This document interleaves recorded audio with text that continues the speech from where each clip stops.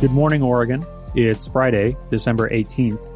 This is Elliot News with a news briefing from the Oregonian and Oregon Live. Oregon Governor Kate Brown on Thursday announced she is extending a coronavirus state of emergency until at least March. Brown acknowledged Oregon is fast approaching another dismal milestone, even with the welcome news that vaccinations began in the state on Wednesday. Oregon is about to hit 100,000 identified cases of COVID-19. The state of emergency gives the governor authority to issue executive orders to protect public safety and requires renewal every 60 days. Her decision to renew it had been expected, as she plans to keep counties under a 4-tiered risk assessment to guide localized restrictions on gatherings and businesses. An Uber driver shot Saturday while stopping to pick up a passenger in northeast Portland has died of his injuries. Zulfikar Karim Masir was a 23-year-old refugee from Iraq. Masir moved to Portland with his family about 5 years ago and lived with his parents and 2 sisters in southeast Portland.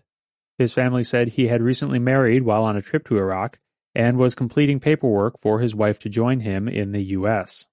Investigators believe Masir was an unintended victim mistaken for a rival in a gang-style ambush during a year that has seen a sharp increase in shootings and homicides in the city.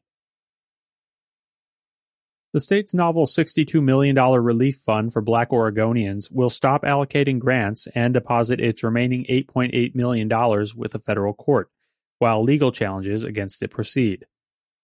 The Oregon Cares Fund agreed to deposit its remaining money with the court Thursday after plaintiffs challenging the fund's constitutionality asked a judge to issue a preliminary injunction or restraining order to stop the fund from distributing money on the basis of race. The same judge had previously denied 2 separate requests for an injunction or restraining order. In those instances, the Oregon Cares Fund set aside money for the plaintiffs in case they prevailed in their legal challenges. But several other companies sought class action status for their suit earlier this month.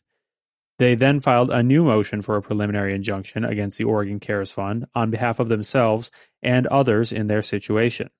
That prompted the Oregon Cares Fund to offer to deposit its remaining $8.8 million with the court, effectively shutting down the fund, at least for now. The general manager of TriMet said Thursday he plans to retire on March 5th. Doug Kelsey would leave the Tri-County Transit Agency when his current contract, a 3-year deal, expires. Kelsey, a Canadian citizen, plans to return to Vancouver, where his family lives. His successor will need to figure out how to rebuild ridership on buses and MAX trains, which cratered after the coronavirus struck. Kelsey's successor could also play a key role in the future of light rail to Southwest Portland and Bridgeport Village. That proposal was the signature piece of a massive transportation tax measure that voters overwhelmingly turned down last month. The light rail project's future is unclear.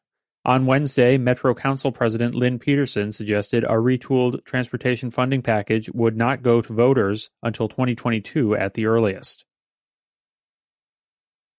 Multnomah County Commissioners voted unanimously Thursday to extend the county's eviction ban until July 2nd.